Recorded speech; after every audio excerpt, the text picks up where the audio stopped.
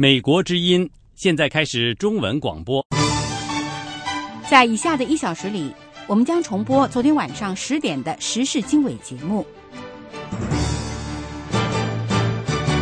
首先请听最新的国际新闻。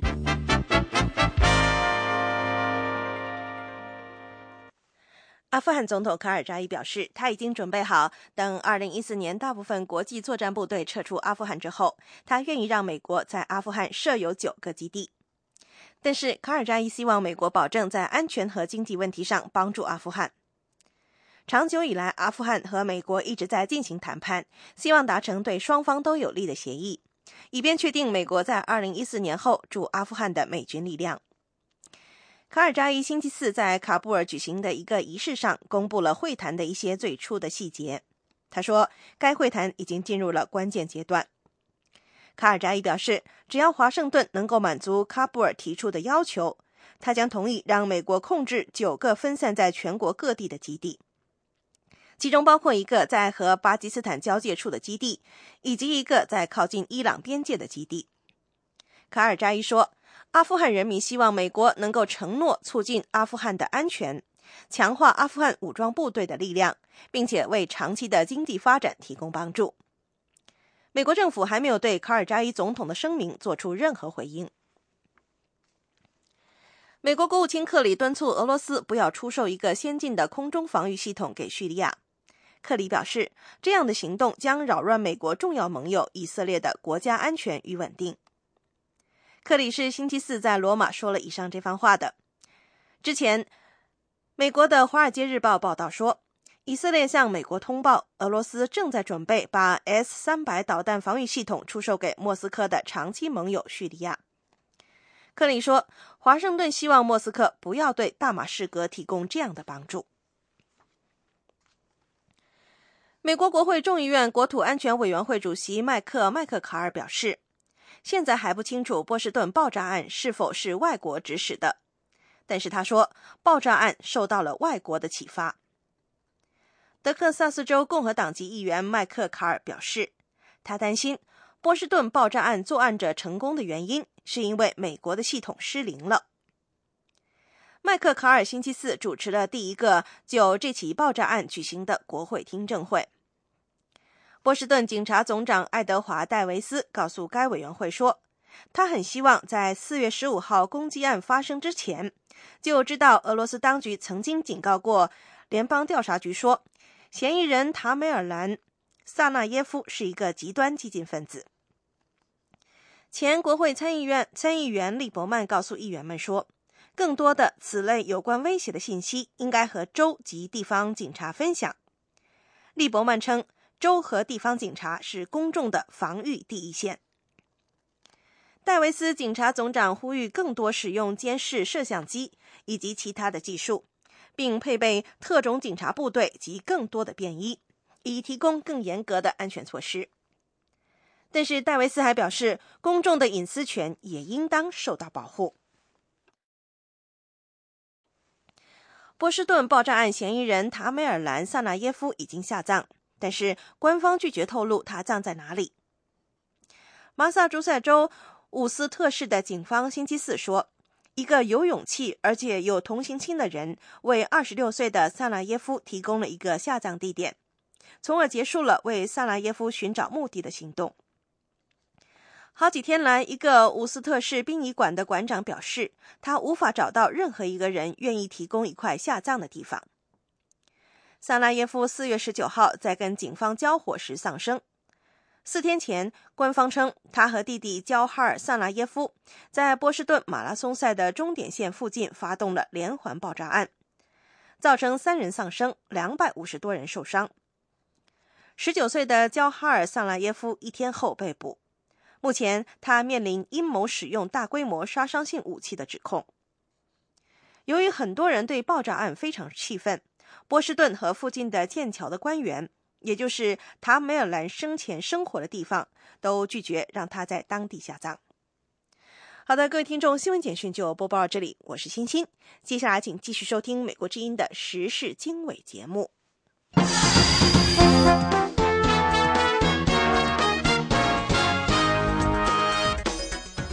各位听众好，欢迎收听美国之音时事经纬节目，我是大卫。在这个小时的节目时间里，我们将主要向您播报以下一些内容。自从人民日报刊文质疑东京对琉球群岛的所有权之后，日本向中国提出强烈抗议。另外，我们还要为您报道，奥巴马政府表示应该将中国列为需要特别关注宗教自由的国家。此外，我们还要为您报道，俄罗斯东正教的最高精神领袖将访问中国，这是俄罗斯东正教领袖第一次访华。以上节目内容，欢迎收听。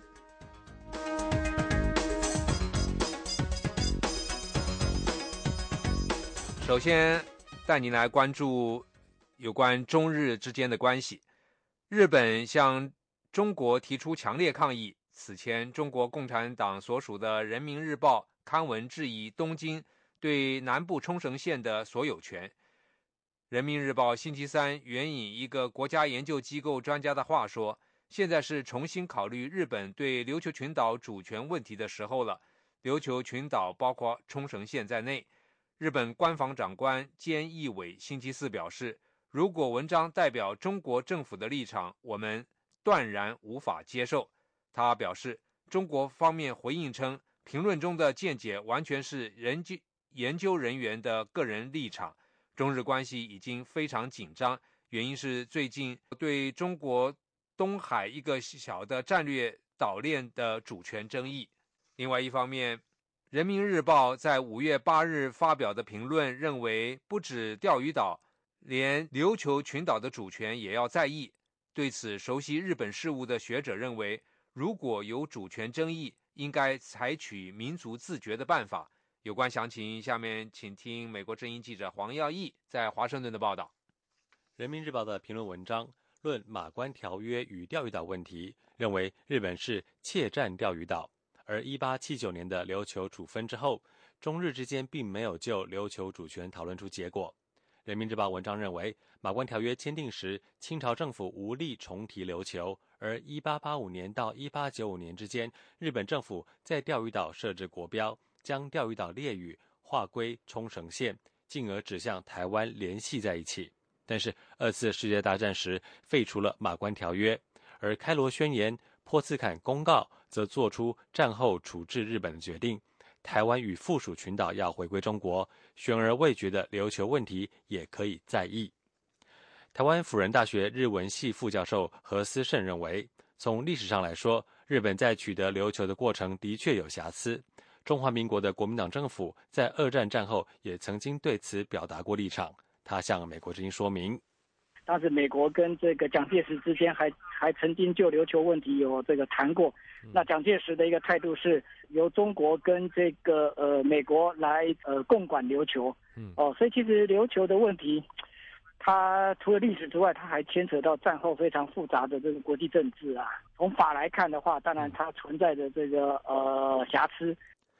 不过何思胜表示，2次大战之后，除了中华民国，并没有国家对日本对于冲绳的管辖权提出挑战，包括中华人民共和国也没有，所以现在不见得在国际法上能取得充分的支持。台湾前外交部长陈其帆2012年访问美国时，也曾经强调过，当时日本承认的中国唯一合法政府是在台北的中华民国政府，所以马关条约当中的岛屿在废除之后，理应归还中华民国。针对人民日报的文章将钓鱼岛与琉球连在一起的说法，日本时事通讯社说，中国政府在2012年9月钓鱼岛国有化之后，就开始发表否定日本对冲绳主权的论点。中外交部发言人华春莹在8号的记者会上也再度的将琉球历史议题提出。对此，何思胜认为两者不应该混为一谈。他告诉美国之音，不过这琉球跟钓鱼台事实上是两回事。这钓鱼台在历史上本来就不属于琉球，在历史上钓鱼台本来就是台湾的属岛所以我觉得这个钓鱼台问题也不用再扩大这个打击面，这个把这琉球的问题拉进来。而有关于中国方面对于日本对琉球拥有权的咄咄逼人，何思胜认为，如果真的有争议，应该采取民族自决。他说，但我觉得这琉球人很可怜，我觉得战后的琉球，这盟国并没有公平的对待琉球啊。要重新去审视这琉球问题的话，我觉得这过程里面，这当中这个应该是以冲绳人或者这琉球人的这样的一个想法，然后来决定。那期间，我想历史的问题啊，也可能没有办法这个再重新的这个作为这种方案的这样的一个理由来证成这哪个国家拥有这个在历史上拥有这琉球的这样的一个宗主权。现在如果要再重新谈琉球问题的话，那我们应该清楚的去问这琉球人他们到底在想什么？这琉球人他们到底愿意这个怎么样决定自己的未来？事实上，2次世界大战之后引发的争议，除了琉球主权，还有台湾主权。美国纽约法学院教授陈龙志与拉斯维尔在1967年出版的书，以及1972年在耶鲁法学期刊上发表的论文提出。不过，这样的理论受到了许多美国学者以及台湾政治人物的批判，包括主张台独的彭明敏，在1972年原本认为2战之后的台湾政府在国际法上未必享有领土主权。不过，彭明敏在2013年4月则表示，台湾已经是完整独立的国家，没有独立的问题。美国之音记者黄耀义，华盛顿报道。美国之音时事经纬，欢迎收听。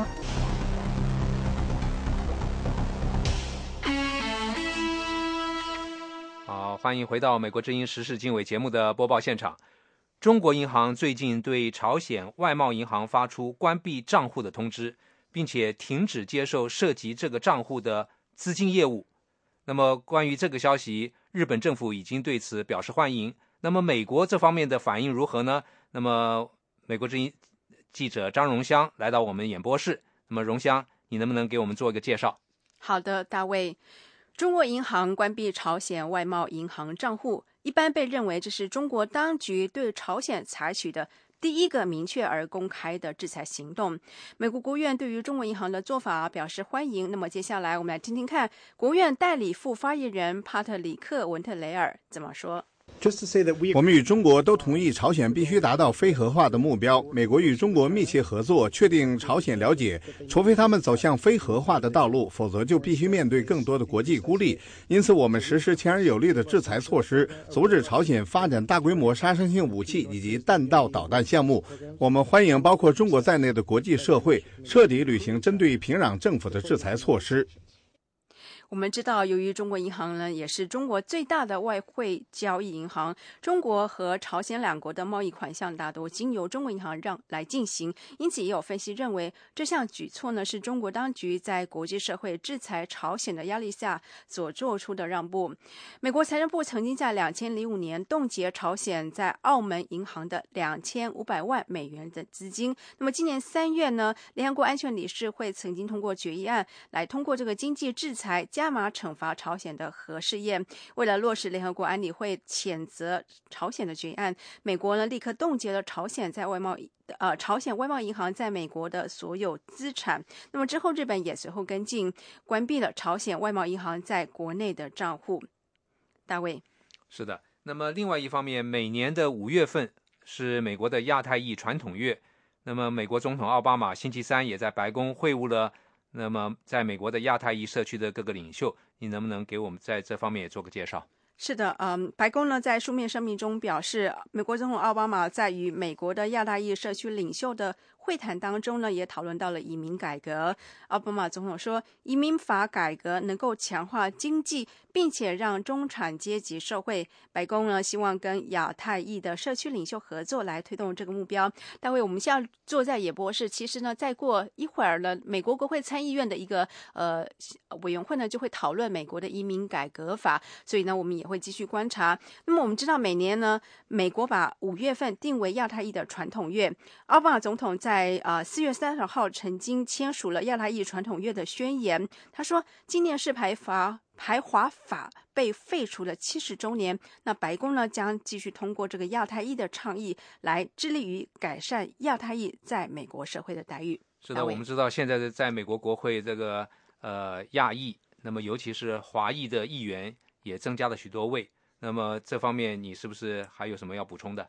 是的，华裔的议员呢，是我们知道，像比如说我们比较清楚的，就是像加州的那个华裔的议员赵美心，还有旗下国会有一个很大的华裔的那个亚太裔的议员的事务委员的小组，那350呢，我还常收到他们的通知，他们在各种在推动这个排华法被废除的时候呢，那个国会必须表态，然后在许多那个改善亚太裔在美国社会待遇上也做出很多的努力。是，显然那个华裔在美国的这个政坛也那个重要性也越来越大哈。好，谢谢荣香。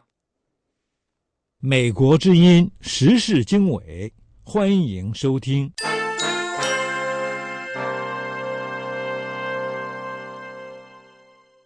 您现在收听的是美国之音的时事经纬节目。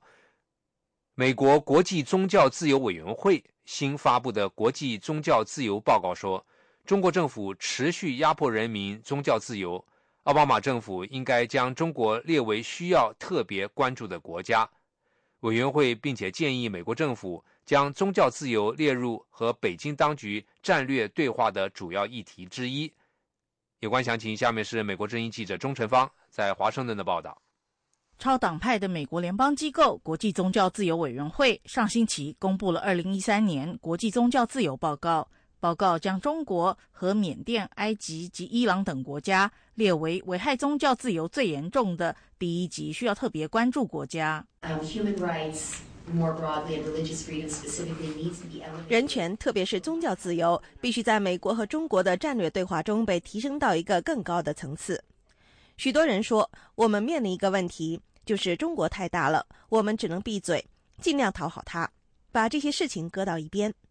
但我认为，如果美国把自己的强项，那就是我们的价值搁到一边，反而会犯下一个巨大的战略错误。对中国法轮功、西藏和新疆维吾尔地区人权状况有深入研究的美国国家民主基金会亚洲项目主任格雷夫星期三在这个报告的发布会上说，中国将法轮功贴上邪教的标签，对法轮功人士采取最为暴力的迫害，而藏人与维吾尔人的宗教和民族认同则是被中国利用国际局势将其镇压作为合理化，例如国际间反恐怖主义对穆斯林的影响。在国际上，我认为应该有更多人关注穆斯林极端主义与反恐的问题。自911恐怖攻击后，中国利用国际上对跨国极端主义和暴力行动的担忧，将其镇压行为合理化。2013年国际宗教自由报告称，中国宗教自由持续恶化，政府持续压迫人民思想、宗教和信仰的自由，未登记或非官方的基督教及天主教人士和维权律师都遭到政府骚扰、拘押、监禁和其他各种形式的迫害。而法轮功、西藏佛教徒和维吾尔穆斯林遭到迫害的情况尤其严重。不过，中国政府驳斥报告内容，指称中国人民依法享有宗教信仰自由。中国外交部发言人华春莹在5月2号记者会上说，中国政府依法保障公民宗教信仰自由，希望美方停止利用宗教问题干涉中国内政。以上是美国之音记者钟晨芳的采访报道。The Voice of America。 这里是美国之音的中文广播，欢迎收听美国之音的时事经纬节目。正在美国访问的西藏流亡精神领袖达赖喇嘛，在他的第一场公开演讲中，宣导各派宗教的共荣与世界和平，获得现场观众的喝彩。有关详情，下面是美国之音记者李宝、张松林在马里兰大学校园的采访报道。达赖喇嘛星期三在马里兰大学展开了本次访美的首场公开活动，并获得 Comcast 体育馆在场观众给予的明星级的欢迎。在1个多小时的传经说道中，达赖喇嘛以简朴和诙谐的语气谈到价值观、每个人追求幸福和安宁的权利，以及全世界各宗教、各种族人们寻求和平的共同愿望，博得了在场师生们和社会人士的鼓掌欢迎。曾派出特使与中国政府对话但成果甚微的达赖喇嘛在演讲中没有提到中国，但他暗示这些对话缺乏信任。trust is the basis of friendship. You human beings are social animal. We need friends. 信任是友谊的基础，我们需要朋友。朋友不一定能通过金钱和力量得到，信任才是得到友谊的主要因素。尊重对方，关心他们的福祉，这才是对话的基础。第14世达赖喇嘛1959年逃离中国统治下的西藏后，一直流亡在印度北部的达兰萨拉。近年来，他频繁到海外传经讲道。北京指责达赖喇嘛海外之行的目的是为了分裂中国，并经常以经济利益作为筹码，向主办国政府和学术机构施加压力，要求取消他的活动。本次演讲的主办方马里兰大学校方对美国之音说，他们并没有受到来自中国政府的压力。主管学术事务的副校长南希·夏皮罗女士说，大学应该是一个能够容纳和讨论各种见解的学术机构。One of the things about a university is the inquiry and a dialogue, and I think by inviting him and by 大学里发生的事情包括探究和对话。我们邀请他来，还让这么多人来到这里，就是要对话。反对他的见解的人可以参加讨论，我们不会审查讨论的话题，或者是收回对他人的邀请。达赖喇嘛此行的首场演讲引起了人们浓厚的兴趣。主办方在演讲日的很多天前就宣布门票已经发配完毕。达赖喇嘛离开马里兰大学之后，要去美国的西部的俄勒冈州访问，然后去美国的中部和南部州访问。除了美国之外，他今年的行程还包括新西兰和澳大利亚等国家。美国之音记者李宝、张松林，美国马里兰大学校园采访报道。这是美国之音的中文广播。接下来带你关注有关俄罗斯和中国的关系。俄罗斯东正教的最高精神领导人将访问中国，这将是俄罗斯东正教领袖首次访华。以反共和克里姆林宫关系密切闻名的俄罗斯东正教会期望能同中国加强关系，重新恢复东正教在中国的活动。有关详情，下面是美国之音特约记者白桦从莫斯科发来的报道。俄罗斯东正教大牧首基列尔星期五将开始访问中国，在5天的访华行程中，他将会晤中国共产党领导人习近平和宗教官员，并将访问上海和哈尔滨。俄罗斯东正教会的一名神职人员说，基列尔大牧首虽然经常出国访问，他最近访问了日本，不久前访问了以色列和波兰，但他访问的地区主要以独联体、东欧以及同东正教有联系的国家为主。但访问被视为排斥和迫害宗教的共产党执政的中国还是头一次。俄罗斯东正教会同克里姆林宫关系密切，而且坚持反共立场，一直主张把莫斯科红场列宁墓中的苏联共产党领袖列宁的遗体迁走下葬。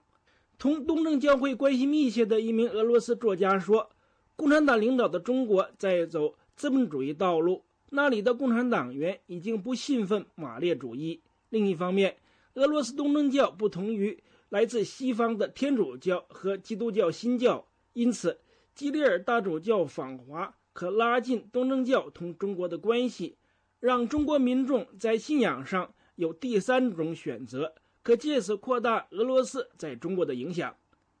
研究中国问题的东正教神父什洛夫说，基列尔大牧首这次访华主要是为了建立关系和友谊，谈不上完全恢复东正教在中国的活动。由于共产党害怕宗教势力壮大，要想扩大东正教在中国的影响，只能一步一步地走，绝不能让中国恐惧东正教，更不能让中国觉得东正教将会挑战共产党的权威和统治。什洛夫神父说，我想中国方面首先将会观察我们，他们将判断我们东正教会在中国的活动是否积极，是否有进攻性。如果我们在开始阶段就越过这个界限，那他们肯定不会允许我们做任何事情。我们刚进入中国就将会遇到一面墙，所以我们的活动必须循序渐进，如同滴水穿石，只有那样我们才能展开东正教的活动。施洛夫神父说，东正教在中国面临许多问题，比如除了在北京俄罗斯大使馆内的东正教堂能够活动外，没有任何一家东正教堂能够正常全面从事宗教活动。几名老一辈的东正教神父几年前去世之后，目前在中国没有1名东正教神父，但他认为基里尔大主教这次访华不可能立刻解决这些问题。施洛夫神父说，东正教过去在哈尔滨有较大的影响，在上海也有活动，但目前东正教在中国的状况是在生存的边缘上挣扎。俄罗斯驻华大使馆网站的报道说，基里尔大主教访华可进一步巩固中国同俄罗斯的友谊。从1685年东正教在中国传教时起，300多年来，东正教的活动促进了两国更多地彼此了解，宗教联系也是两国历史关系中的主要组成部分。报道还说，80%的俄罗斯民众信奉东正教，东正教成为民众日常生活的重要部分。在俄罗斯文化的形成以及俄罗斯的许多历史事件中，东正教发挥了关键作用。东正教神父叶尔米洛夫说，现在去中国经商、工作、旅游或是留学的俄罗斯以及其他的独联体国家的民众越来越多，因此对东正教的需求也越来越大。他说，东正教本来就同中国有历史渊源，但东正教在中国的现状让人担忧，也不知道未来将会怎样。与此同时，两国的政治关系日益密切，但东正教的现状同两国之间的政治关系水平非常不吻合。从这个角度来看，俄罗斯东正教会非常重视基里尔大牧首这次访华。叶尔米洛夫说，中国是俄罗斯的战略伙伴，中国也是俄罗斯的近邻。如果两国关系在东正教这个领域能够获得发展，我想那当然会对双方来说都是一件好事。据报道，目前中国的东正教徒仅有1万多人，许多人是俄罗斯人的后裔，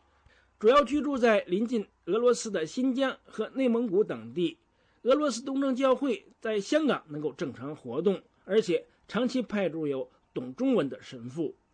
以上是美国之音特约记者白桦从莫斯科发来的报道。美国之音时事经纬，欢迎收听。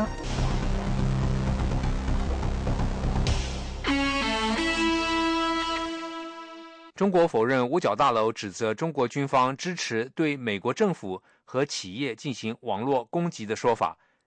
有关详情，下面是美国之音记者桑特从北京发来的报道。美国国防部报告的说法是，美国政府第一次直接指责中国军方从事网络间谍活动。五角大楼说，中国人民解放军对美国国防系统的电脑网络发动攻击，寻找一旦危机发生的时候可以利用的弱点。中国外交部发言人华春莹坚决否认美国有关中国从事网络间谍活动的指称。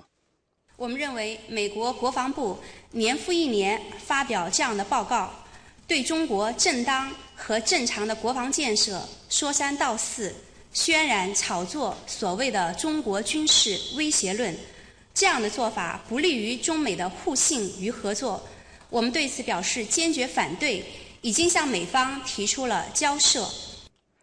今年早些时候，美国的曼迪昂特电脑安全公司公布了一份详细的调查报告，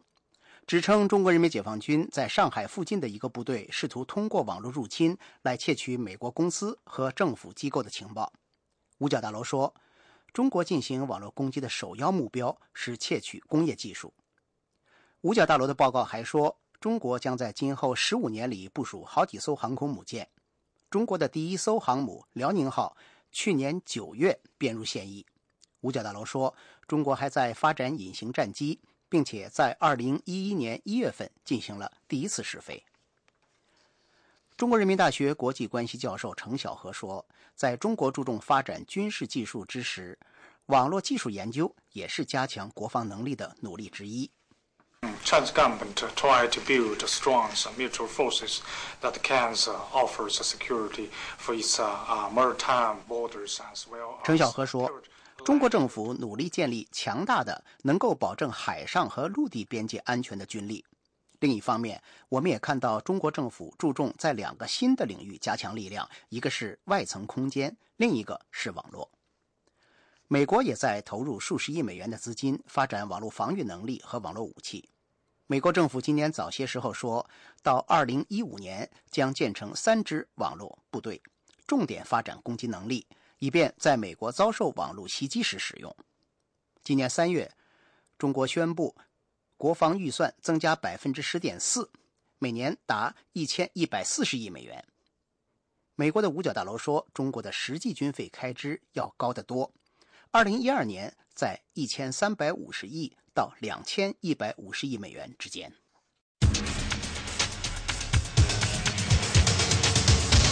这是美国之音的中文广播。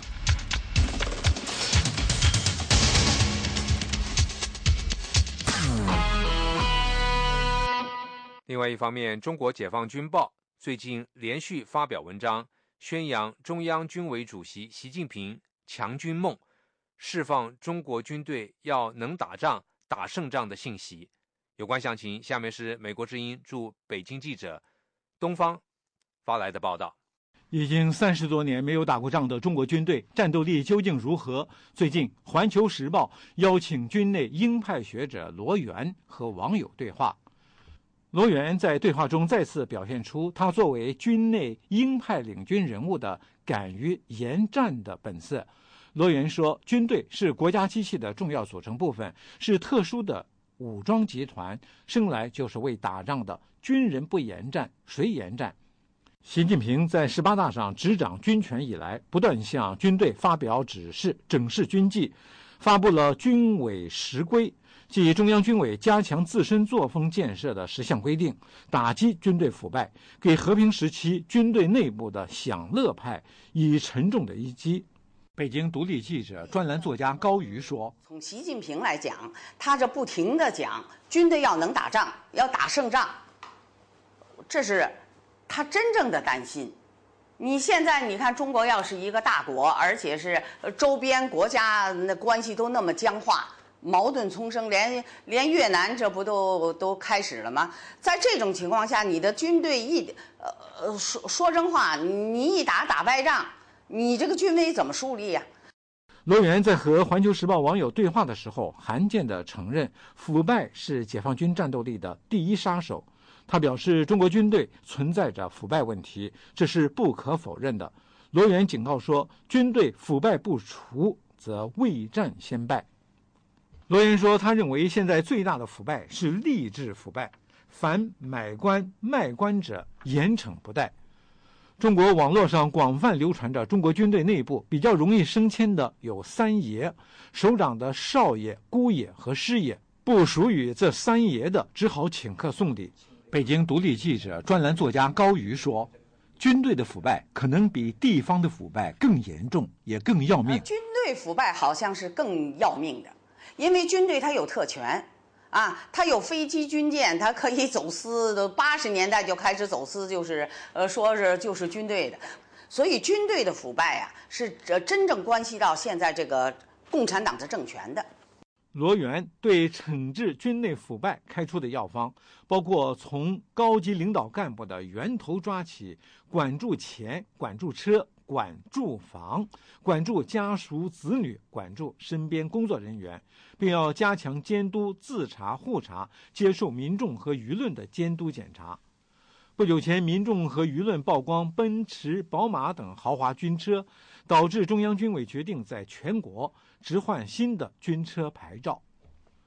纽约时报报道说，由于军牌附带的免交过路费、超速、闯红灯、免罚款等特权，军方人员将军牌出售或者给亲友使用，并滋生了制售假军牌的行业。一副真军牌价格高达25万人民币，600元可以买到一副假军牌，加价200元还可以配假的士官证。管住军牌车已经成为中国军队反腐的新标识。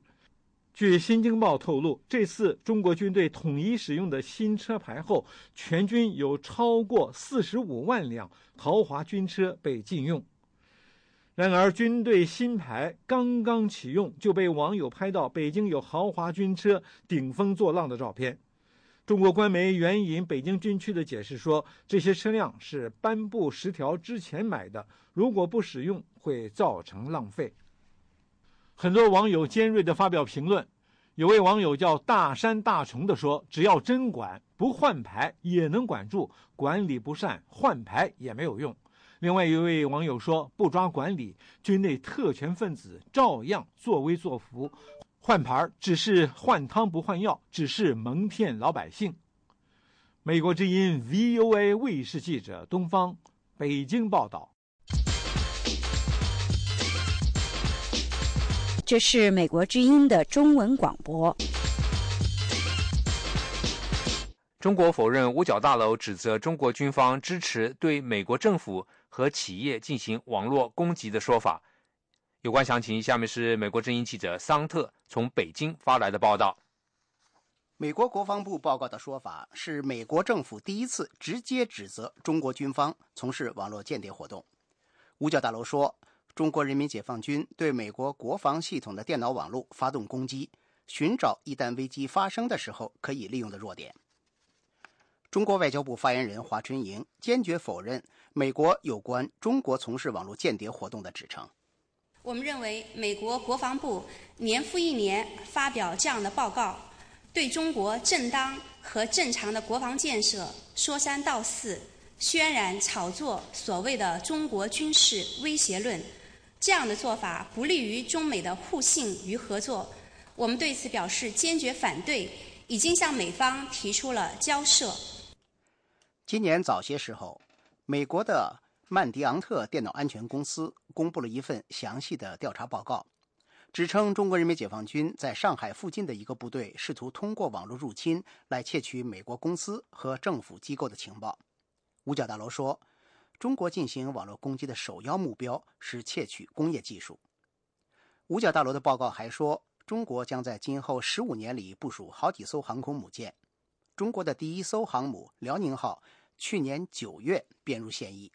五角大楼说，中国还在发展隐形战机，并且在2011年1月份进行了第一次试飞。中国人民大学国际关系教授程晓和说，在中国注重发展军事技术之时，网络技术研究也是加强国防能力的努力之一。Chinese government try to build strong mutual forces that can offer security for its maritime borders as well. 程晓和说，中国政府努力建立强大的能够保证海上和陆地边界安全的军力。另一方面，我们也看到中国政府注重在2个新的领域加强力量，一个是外层空间，另一个是网络。美国也在投入数十亿美元的资金发展网络防御能力和网络武器。美国政府今年早些时候说，到2015年将建成3支网络部队，重点发展攻击能力，以便在美国遭受网络袭击时使用。今年3月，中国宣布国防预算增加 10.4%， 每年达1140亿美元。美国的五角大楼说，中国的实际军费开支要高得多，2012年在1350亿到2150亿美元之间。这是美国之音的中文广播。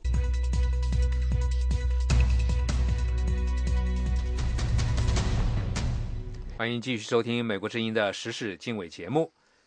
中国江西活动人士刘平等5名公民因举牌要求官员公布财产及声援北京、广东被抓人士遭到警方拘押后，一批维权律师不顾当局的打压，自愿组成后援团，无偿为其提供法律援助。与此同时，广州有律师和一些维权人士计划前往刘平等人所在的江西新余市，星期四遭到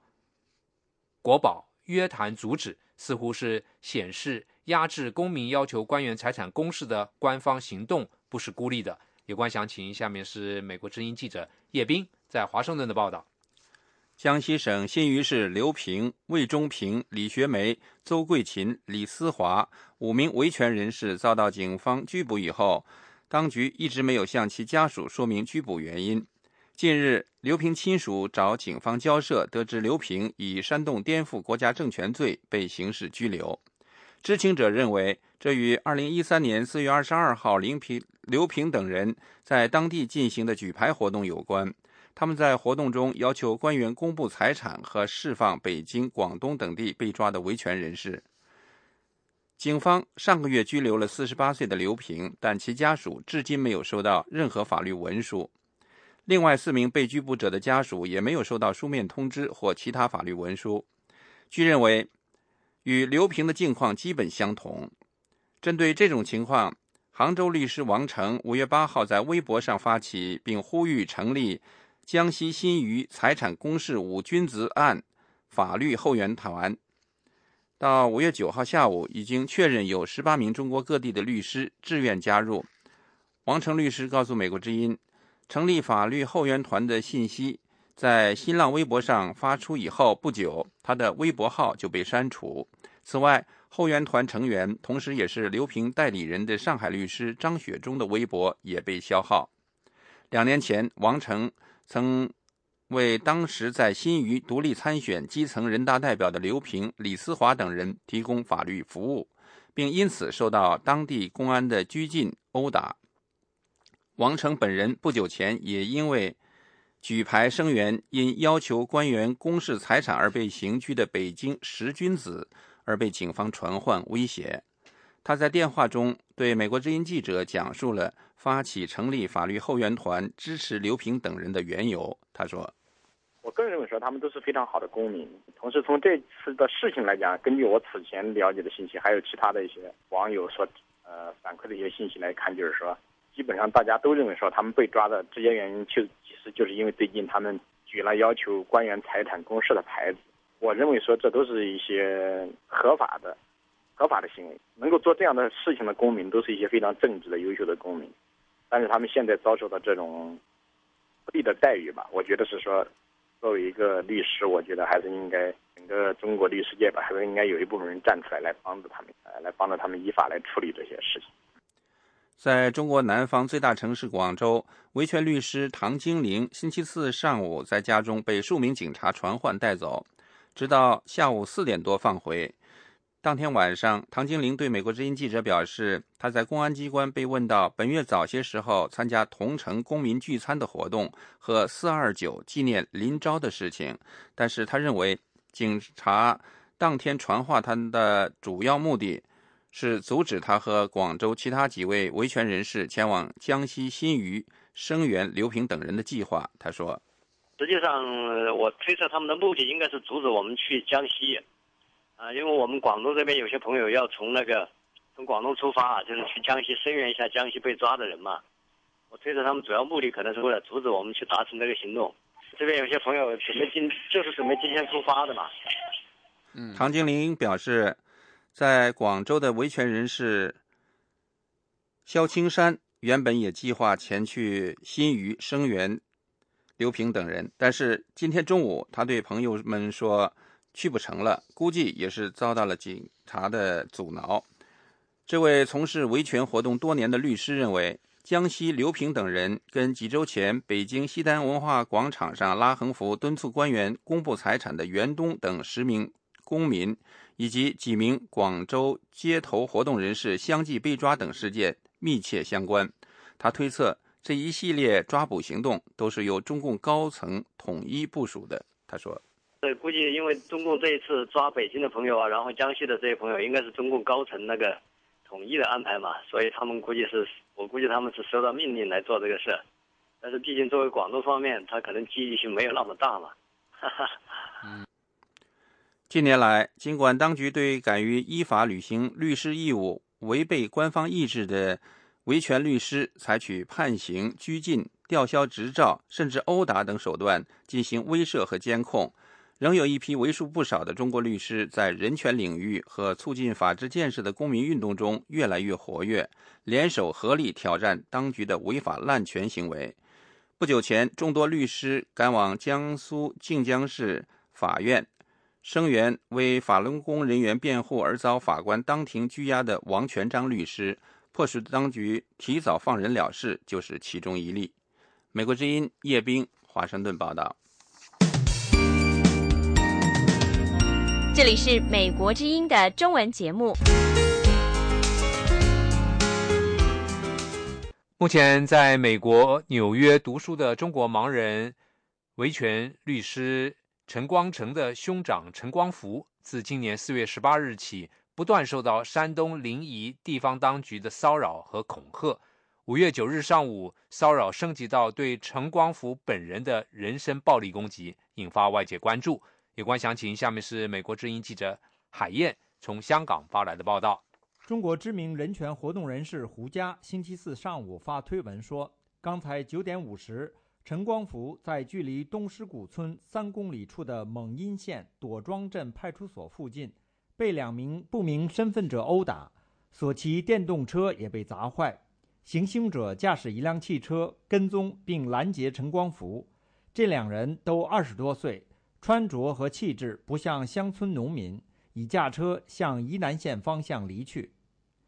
美国之音记者星期四中午联系上人在陈科贵姨家的陈光福，他说那2人对他拳打脚踢，还打了他的头部。而在他电话报警，警察到场做笔录时，疑似拦截他的那辆黑色轿车在挂上车牌后又回到现场并停在路边。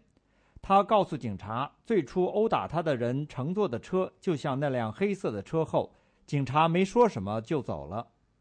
陈光福说，那辆黑色的车后来一直没有离开，他因此担心还会有后续暴力。他说，我们在走的时候，这辆车又发动跟着我们，他们又靠近我们，到我们前边停下了，这辆车到现在还在那边停的，现在这个目的还没有达到，他们还要继续下手。另外，据胡佳透露，目前在监狱中的陈光福的儿子陈克贵的妻子刘芳今天也被跟踪。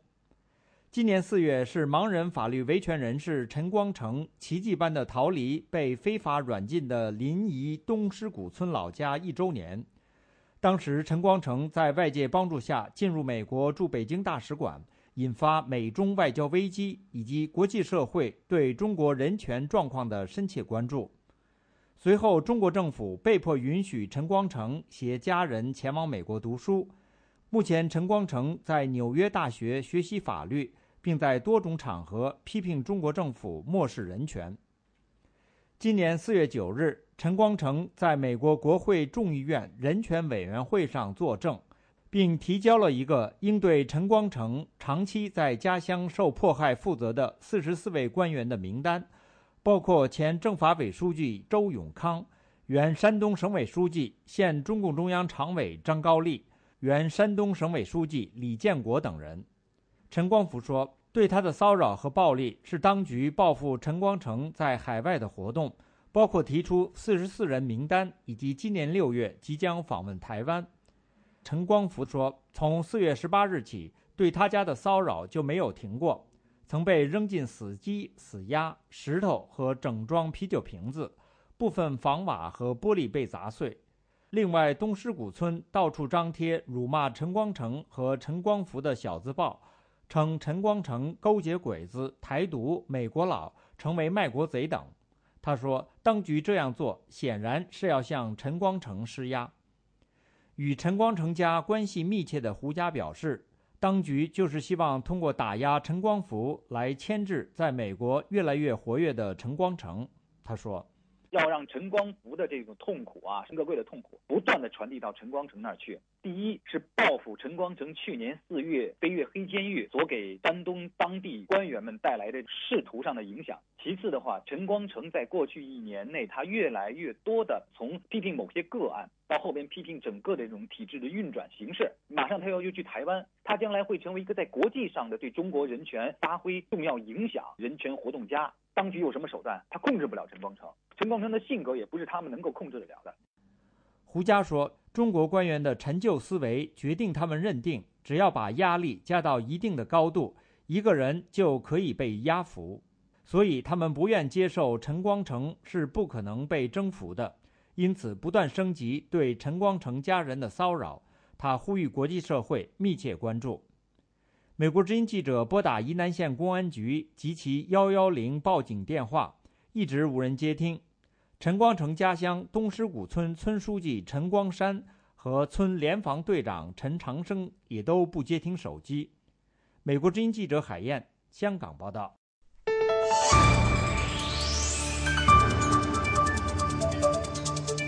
这是美国之音的中文广播。另外，在香港方面，积极参与香港占领中环、争取普选行动的一位义工，星期三被警方拘捕，指控他在2011年7月1日大游行后集会违反公安法。有政界人士认为，事隔近2年才秋后算账是政治检控，是政府在制造白色恐怖，试图打压占中运动。有关详情，下面是美国之音记者谭佳琪从香港发来的报道。香港独立媒体网特约女记者26岁见习律师陈玉峰5月8日在香港中环街头被警方拘捕并落案起诉，指控他在2011年的7月2日7·1大游行后协助组织未经批准的集结和参与未经批准集结。香港警方在受到外界质疑辩解说，控告是经过调查和征询法律意见后做出的决定，称警方依法办事，没有任何政治考虑。警方表示，决定拘捕和检控的人一共有9名，但陈玉峰拒绝协助调查，因此在事隔接近2年后才拘捕他。不过，有香港记者证实，陈玉峰当晚以香港独立媒体网记者的身份在场地上做采访。到了凌晨，警方准备清场的时候，警方拒绝让陈玉峰跟其他记者一同离开，将他跟其他示威人士一共93人一同拘捕。香港独立媒体网星期三傍晚发表声明说，过去2年陈玉峰并没有隐藏行踪，经常出入立法会大楼做采访工作，也曾经离境采访，让他们有理由相信拘捕他是一种对他、对占领中环核心、对积极报道占领中环的媒体以及支持占领中环运动的市民的恐吓，企图在运动的萌芽期就把核心除掉。香港中文大学法律学院毕业的陈玉峰2011年7月中起担任《经济日报》的政治记者，去年年中转见识律师，兼任占领中环运动秘书处的义工，负责翻译工作和协助推动商讨日的活动。占领中环运动星期三发布新闻稿表示，陈玉峰因为在独立媒体期间采访过占领中环运动的主要发起人港大法律学院副教授戴耀廷，发表以发达意公民抗命的炸弹，间接促成占领中环运动。占领中环发起人之一，香港中文大学社会学系副教授陈建明对美国之音表示，这次控告是冲着占领中环运动而来，因为警方所说的其他8位涉案人士早已经被捕并结束庭审，而法庭也判决他们没有严重干预社會秩序，只是罰款了事。陳建明說，既然件案件唔係咁嚴重咧，點解過咗2年之後咧，先至去揾一個人咧去拘捕佢，就係去參與喺嗰個行動裏邊？只過2年。陳建明說，如果案件不是那麼嚴重，為什麼過了2年才去拘捕他呢？我們看不到有什麼原因要這樣做，除了是想打擊我們這個和平佔領中環運動，讓其他香港人不敢支持我們的運動。陳建明教授認為，政府製造白色恐怖會讓部分香港人感到懼怕，但他相信這次事件能證明為什麼香港人需要爭取民主，讓香港政府受到監督，反而會激起更多人參與佔領中環的運動。泛民主派公民黨法律界議員郭榮鏗表示，警方做法不尋常，因為陳玉鳳以前是記者，現在又是律師，警方沒有可能到現在才能找到他。民主黨律師涂謹申說，警方今年越來越經常在敏感時間，例如7月1日6·4前夕，針對發生已久的案件來控告活躍的政治人士，造成寒蟬效應。另外，香港許多媒體對陳玉峰遭到警方在事發22個月以後才提出檢控做了大篇幅的頭版報道。記者聯繫香港警務署公共關係科查詢情況，在截至發稿前也沒有收到回覆。美國之音記者譚佳琪在香港報道。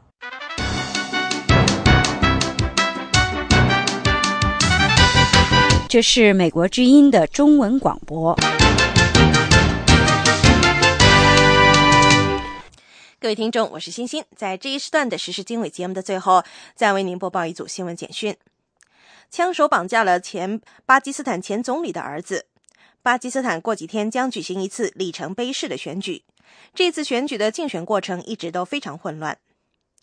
袭击者星期四在旁遮普省穆尔坦郊外的一次激烈枪战中抓获了阿里·海德尔·吉拉尼。27岁的阿里·海德尔·吉拉尼是前吉拉尼总理的儿子，他在该地区进行省议会议员的竞选活动，他的父亲当时没有在场。前总理吉拉尼在他位于穆尔坦的家中对记者发表讲话时说，儿子的2名警卫为了保卫他儿子已经丧生，但是他不知道儿子是否受了伤。他敦促所有支持他的政党的选民保持平静，并要前去投票。虽然塔利班没有宣称对绑架事件负责，但是塔利班在整个竞选过程中一直把吉拉尼的巴基斯坦人民党以及其他的世俗和宗教党派作为攻击目标。选举将在本星期六举行。自从4月份以来，极端分子已经杀害了100多人，并导致数十人受伤。塔利班星期四宣布，他们已经派出自杀炸弹杀手在选举日展开攻击行动。这次选举是巴基斯坦历史上政府权力第一次在平民政府之间进行交接。美国国务卿克里在关于叙利亚总统阿萨德的命运问题上态度变得强硬起来。他说，阿萨德不可能在努力导致叙利亚结束内战的过渡政府中发挥作用。克里星期四在罗马和约旦外交大臣朱达举行的联合记者会上做出了以上的表态。他说，叙利亚外长将一如既往和我们一起合作，把有关各方召集到一起，这样我们才能建立一个双方都同意的过渡政府。根据我们的判断，这明确显示阿萨德总统将不会是过渡政府中的一员。这个声明看来澄清了美国的立场。星期二，克里说，就他个人而言，他不能想象阿萨德总统在未来继续领导叙利亚。但是克里表示，阿萨德总统的命运不是他能够决定的。